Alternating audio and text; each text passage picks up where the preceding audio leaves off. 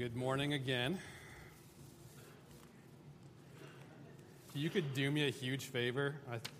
I think this would be helpful for Jan and the office ladies, Jan and Liz. If you could take out your notes from your bulletin and just set them on the seat next to you, and we'll collect all of them and we'll reuse them next week. We'll have the wrong date on there, but I'm not going to be preaching from those notes, though interestingly enough, the songs fit the message that I was planning for you. It's something that's been on my heart recently. It's kind of interesting talking with the students and seeing the culture that we've been dealing with, of a culture of tolerance, a culture of just not wanting to offend people. And we've got Christmas coming up, so we're going to see it even more, where we're going to struggle with whether or not to say things, whether we'll be offensive. And today we're going to look at a relentless response based on John 3:16 through 21. So if you could flip to there, that would be great. Now, a great way for me to allow this message to come off a little smoother is to distract you with pictures of my beautiful wife. So I have a picture of us when we were in high school. We had just started dating, and I actually broke up with her and then went off to college and started pursuing other options and thought that they were all terrible.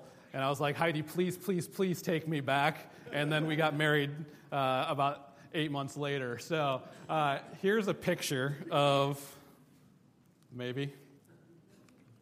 I can never get this thing to work. There we go. All right, here's a picture of our senior prom. So that's my beautiful wife. That was, 13 years ago. And we've been married for 12 years. Now, here's the crazy thing. After I realized that all of my other options were terrible, here's what happened. I hunted her down like a dog after a scent. She lived in the middle of Michigan. I was going to school at Moody downtown. And so I was like, all right, she is the one. Let's get this done. So I went back to Michigan, asked her parents if they would give us their blessing. They were completely shocked because we were only 19. And so hunted her down and said, Heidi, we need to get married. And she's like, yeah, okay. I suppose I'll settle. Right? And so I pursued her, and I wanted to be with her because everybody else that I was around didn't have the same response, didn't have the same feelings that I had for her. And I was like, this is a wonderful lady that I could grow old with. And so I pursued her. Now, here's the crazy thing, is that we all pursue something. It's not just me chasing after my beautiful wife. We all pursue something. Sometimes we find ourselves pursuing things that are unhealthy. We get into addictions. We get into, especially this time of year, shopping pursuits, right? People who pursue shopping. People who pursue receiving gifts. Sometimes we pursue so many different things. We try to fill a void that we have. And today, we're going to look a little bit at how God's pursuit for us changes everything, especially this time of year. Because we all know that in our pursuits, sometimes they're healthy, and sometimes our pursuits end up in failure, right? And here's what I was told a long time ago, and I think this is true. We have a hole in our heart that cannot be filled by the pursuits of humanity. We try to pursue things, trying to make ourselves feel whole. We try to make ourselves feel special. And if it was just about that with even Heidi, if I was trying to fill that hole in my heart, that need that I had, with just pursuing my wife, even that would fall short. Sometimes she's going to cook the toast wrong, and things just aren't going to go well, right? Sometimes in our pursuit, the things that we try to buy when we have that shopping habit ends up not being what we were hoping it was. And sometimes when people disappoint you, you don't get the honor that you were hoping that you would get. And in those pursuits, sometimes those pursuits, whatever we're trying to do to pursue those, I'm not sure what those are in your life, sometimes those pursuits fall short. But it's only when we trust in Jesus Christ as our Savior that hole in our heart can be filled. And all those other scars of trying to fill our lives with those other things can be mended. But that leads us to our struggle of needing to pursue. And what do we pursue? In John chapter 3, verses 16 through 21, Jesus is finishing up a conversation with a guy named Nicodemus. Nicodemus was a spiritual leader. He was somebody who the world in that time in the Middle East was looking up to. He was the head of the Sanhedrin, right? And so that was what people were looking to for spiritual guidance. And Nicodemus comes to Jesus and says, hey, you're doing some pretty amazing things. Who are you and what's going on? How do I have eternal life according to your understanding? So Jesus is finishing up this conversation with Nicodemus. And what we're going to see is God's response with this need. We're going to see Jesus' response. We're going to see our response, or people's response. And then we're going to see how we should react to all of this. All right? So we're going to see three movements and then our response, okay? So the first thing that we see comes from John chapter 3, verse 16. This is a verse that you see plastered all over sporting arenas and other places where people throw up John 3:16.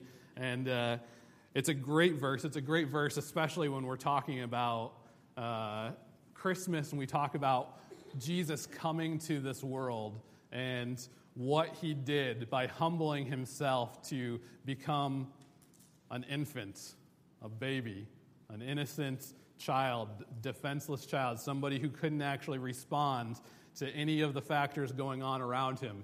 That's how humbled God became.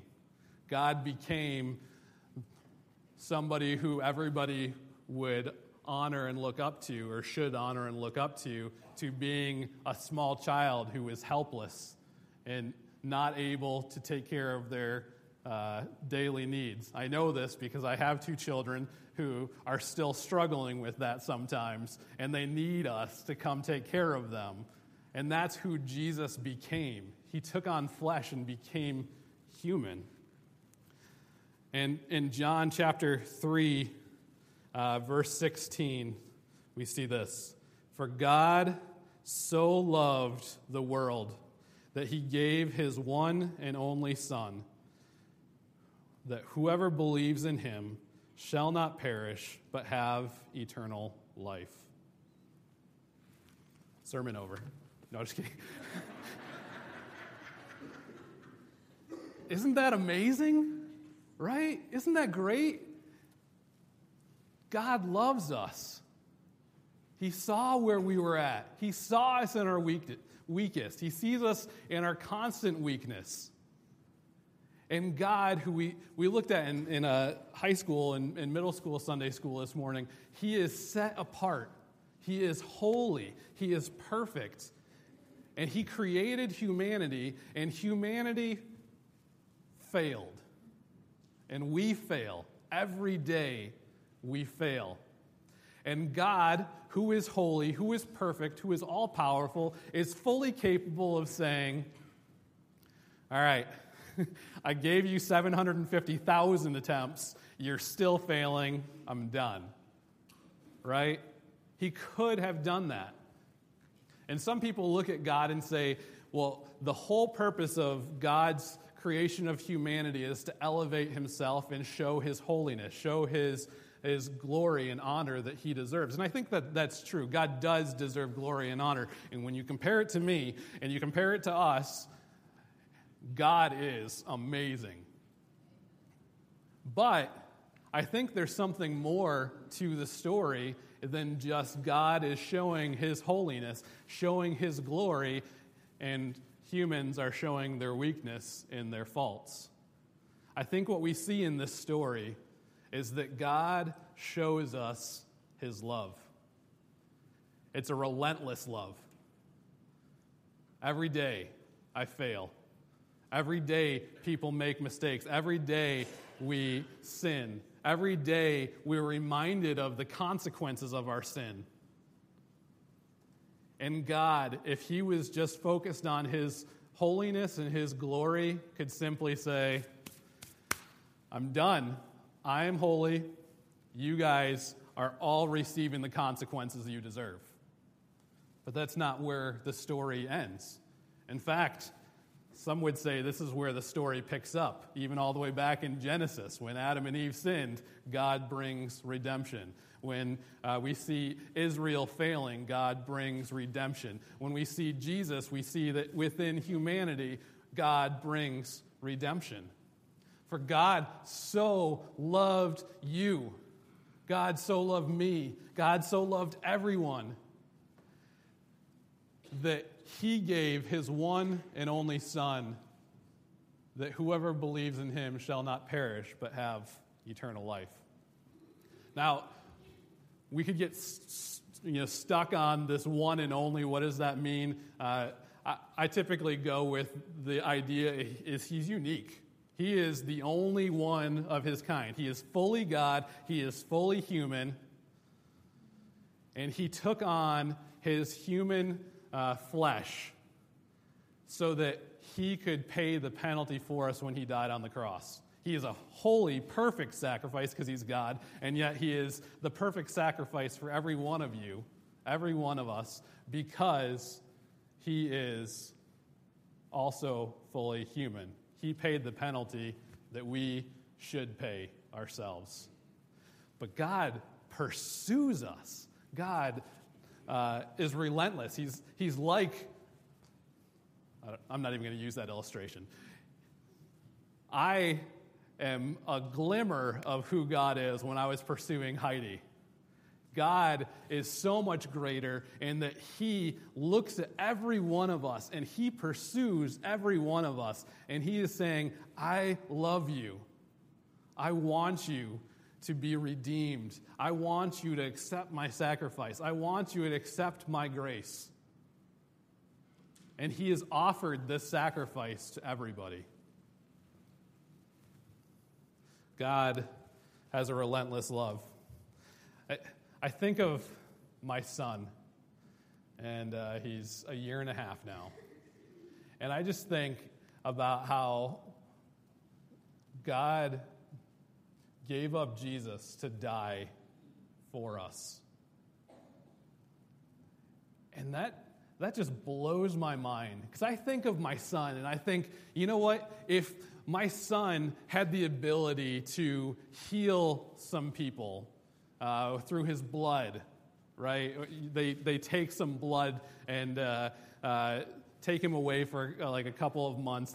They take his blood, and then you can use that to vaccinate people. And I think of that, and I'm like, there's no way I'd give up my son for that. No way. And here's God who sees our need. He sees our struggle. He sees the sickness that we all had. And he offers up Jesus for some around 30 years of living on earth, as well as a death that was the lowest of deaths. It was a thief's death. It was a criminal's death, a death on the cross. And God pursues us and allows Jesus to deal with that pain, deals with that struggle, and God does that for every one of us. And I think of my son, I'm like, there's no way I could do that. Even if it's for a day. maybe even for an hour. I don't know. I mean, maybe an hour, right? A little break here and there is probably not a bad thing. But an entire day, I'm like, no way. Like when I go on retreats with the students and I'm away from my family, or when Heidi goes to Michigan to visit family and I'm still around here, I'm like tortured. I'm like, oh, I miss my kids. I miss my wife. And here's a situation where God pursued us so much that he allowed Jesus to come to the earth, be born as an infant, right? And then grow up. He was incredibly humbled by being just viewed as some guy from Nazareth. What good could come out of there? And he comes and he dies on the cross for us. God has a relentless love. Jesus has a relentless pursuit.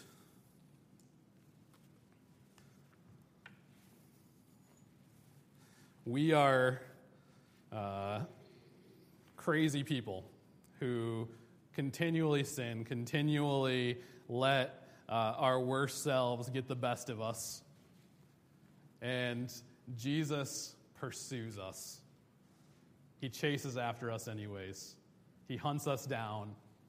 He's the hound of heaven waiting to sick onto us and let us accept the gospel, accept the grace that God has offered us. In John chapter 3, verses 17, 18, the story continues. For God did not send his Son into the world to condemn the world, but to save the world through him. We're pretty good at condemning ourselves, aren't we? Right? We don't need the knowledge of our sinfulness to actually realize that we're sinners. That's what Jesus continues with in verse 18. Whoever believes in him is not condemned, but whoever does not believe stands condemned already, because he has not believed in the name of God's one and only Son. We are sinners. We are already condemned. I get told all the time from students and from others that I talk to that when we are sharing the gospel, when we are telling people about Christ, we're actually infringing on other people's rights and of having their own belief system, right?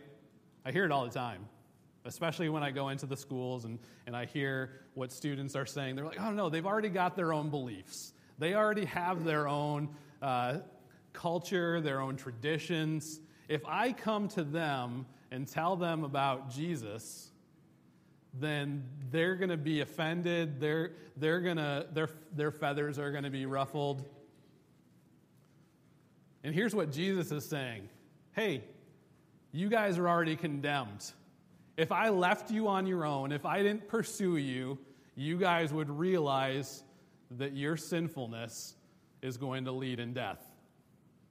You guys are going to a place called hell, and that place is described in the Bible by Jesus as a place where there's weeping and gnashing of teeth. Not very pleasant, right? And Jesus is saying this to Nicodemus, and he's saying, hey, when left on their own, we already stand condemned. Humanity is great at sinning. We follow the ruler of the kingdom of this world, and that's Satan, right? We follow him very well. And in fact, sometimes I think the church even gets distracted because we're like, well, we don't want to offend anybody. We don't want to be intolerant of people. And so we're just going to hold to our own beliefs. And if anybody has questions, they can come to us. But Jesus didn't wait for people to come to him, did he? Jesus didn't sit here and say, okay, I'm going to make this temple, and everybody just come to me, and if you guys have questions, the priest can answer them, or maybe I'll even respond to some of your prayers. He didn't leave it there. Jesus pursued us. Jesus left his throne, came to this earth, humbled himself, and pursued every one of you. He's standing there with the gospel. He's standing there with the grace that all you have to do is put your faith in him and trust that Jesus died on the cross for your sins.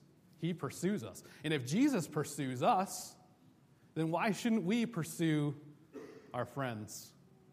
Right? Why shouldn't we pursue the world around us? I kind of jumped the gun there. We'll get to that in a second. I got really excited.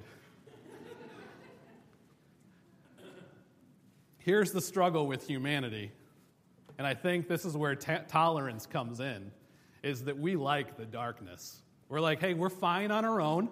Just kind of leave us in our own world. We'll be out here in the background. We're just going to be back here hiding. Like, we're good. We're good. Just you stay over there. I'm going to stay here. Oh, man, they're still there. Right? That's what we do. That's what humanity does. We like to do our own thing in our own world all by ourselves. And sometimes we like to do our own thing with other people when we start feeling guilty. We're like, hey, I'm doing this sin. Come over here and do it with me. I don't want to feel like I'm weird, right? And so we kind of hide in the darkness. And that's what humans do. We're sheep. We like to go off astray.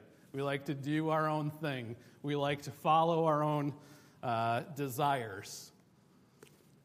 Jesus continues in verses, that'd be 19 through 21, I think. Yeah. This is the verdict. Light has come into the world, but men, and you can throw women in here, and children, even babies, we like darkness, right? This is the verdict. Light has come into the world, but men love darkness instead of the light because their deeds were evil. Why would we want people to see our deeds? So we're just going to hide all the way in the back and let our deeds be hidden. We're letting our sins be hidden. Right? Everyone who does evil hates the light. And why would we hate the light? Because we don't want our sins to be found out. I don't want my sins to be found out. You guys probably don't want your sins to be found out. Sometimes we get to the point where we're so calloused that we're like, yeah, we don't care. Yeah, I sin. Yeah, it's all right. We all sin. We're humans, right? That's not good either. That's actually probably worse than hiding our sins when we're simply saying, hey, it doesn't matter. Like, we're all sinners. Everything's fine. I'm just going to go off and punch somebody, right? Bad drivers. They need to be taught, right? So when we get to the point where we're allowing our sins to simply be out there, that's probably even worse than simply hiding our sins. But Jesus says this, everyone who does evil hates the light and will not come into the light for fear that his deeds will be exposed. But whoever lives by the truth comes into the light so that it may be seen plainly that what he has done has been done through God. Here's what happens with humans. People, me, you, all of us, at one time or another, we relentlessly pursued darkness. People relentlessly pursue darkness. All of the people that you're thinking of, oh man, they need to hear the gospel. Oh man, they need Jesus. Oh man, they should be coming to church. Oh man, these people, they are so bad, right? They are doing what we would have done if it wasn't for the relentless love of God, the relentless pursuit of Jesus. We would relentlessly pursue darkness. We would do that. We would chase after it. We enjoy it, right? We don't want other people to see it, but we like it. People relentlessly pursue darkness until they don't. Now, what changes is that they accept the grace that God has given them. What changes is their pursuit, that hole in their heart. That pursuit changes when it's been filled by God. And you look at God and you say, oh man, what he has done for me means that I am never going to pursue those things again. I don't want that anymore. I want God. I want Him. I'm going to pursue Him. I'm going to worship Him. I'm going to lay myself before Him. I'm going to do His things. I'm going to follow after Him. That's what the gospel does to us. It's not because of what we're doing. We're not like, hey, I'm going to go to church now. I'm good. It's not how it works. You can't do things on your own. It's only God who does things in your heart. It's only God who changes us, right? And so when God changes us, our pursuits are going to be different. What we're chasing after is going to change. And maybe it's not going to be right away. Some people still struggle with addictions. Some people still struggle with sin. All people still struggle with sin. Did I say that right? All people still struggle. I struggle with sin. We all still struggle with sin. But our desires, our pursuit isn't being filled by that sin any longer. Our desire, our pursuit is being filled by the grace of God, by the gospel, changing our heart from the inside out. And so when we look at God and how He had a relentless love, and we look at Jesus and how He relentlessly pursued us, and we look at our lives and we say, oh man, I relentlessly pursued darkness. Maybe that's where you're at right now. Maybe that's as far as you've come. Maybe you understand that there's a God, that God loves you, that there's a Jesus who died on the cross for your sins, but you haven't put your faith in Him. And so you still are trying to find that hole in your heart to be filled by the pursuits of this world. And if that's you today, brothers, sisters, please trust in Jesus as your Savior. That hole will never be filled by anything you put in there.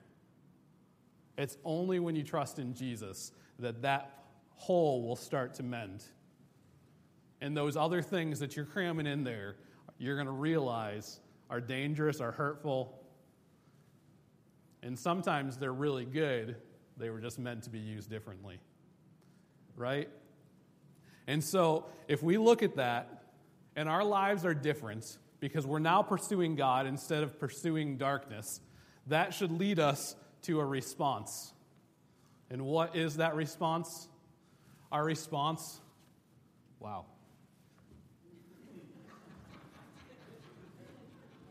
You can kind of see it on this side. Christians, brothers and sisters in Christ, relentlessly share the gospel. Relentlessly share the gospel. Here's why. Jesus saw that you were condemned. Jesus saw that I was condemned. That everything that I would pursue, everything that I would do was only going to leave me feeling empty.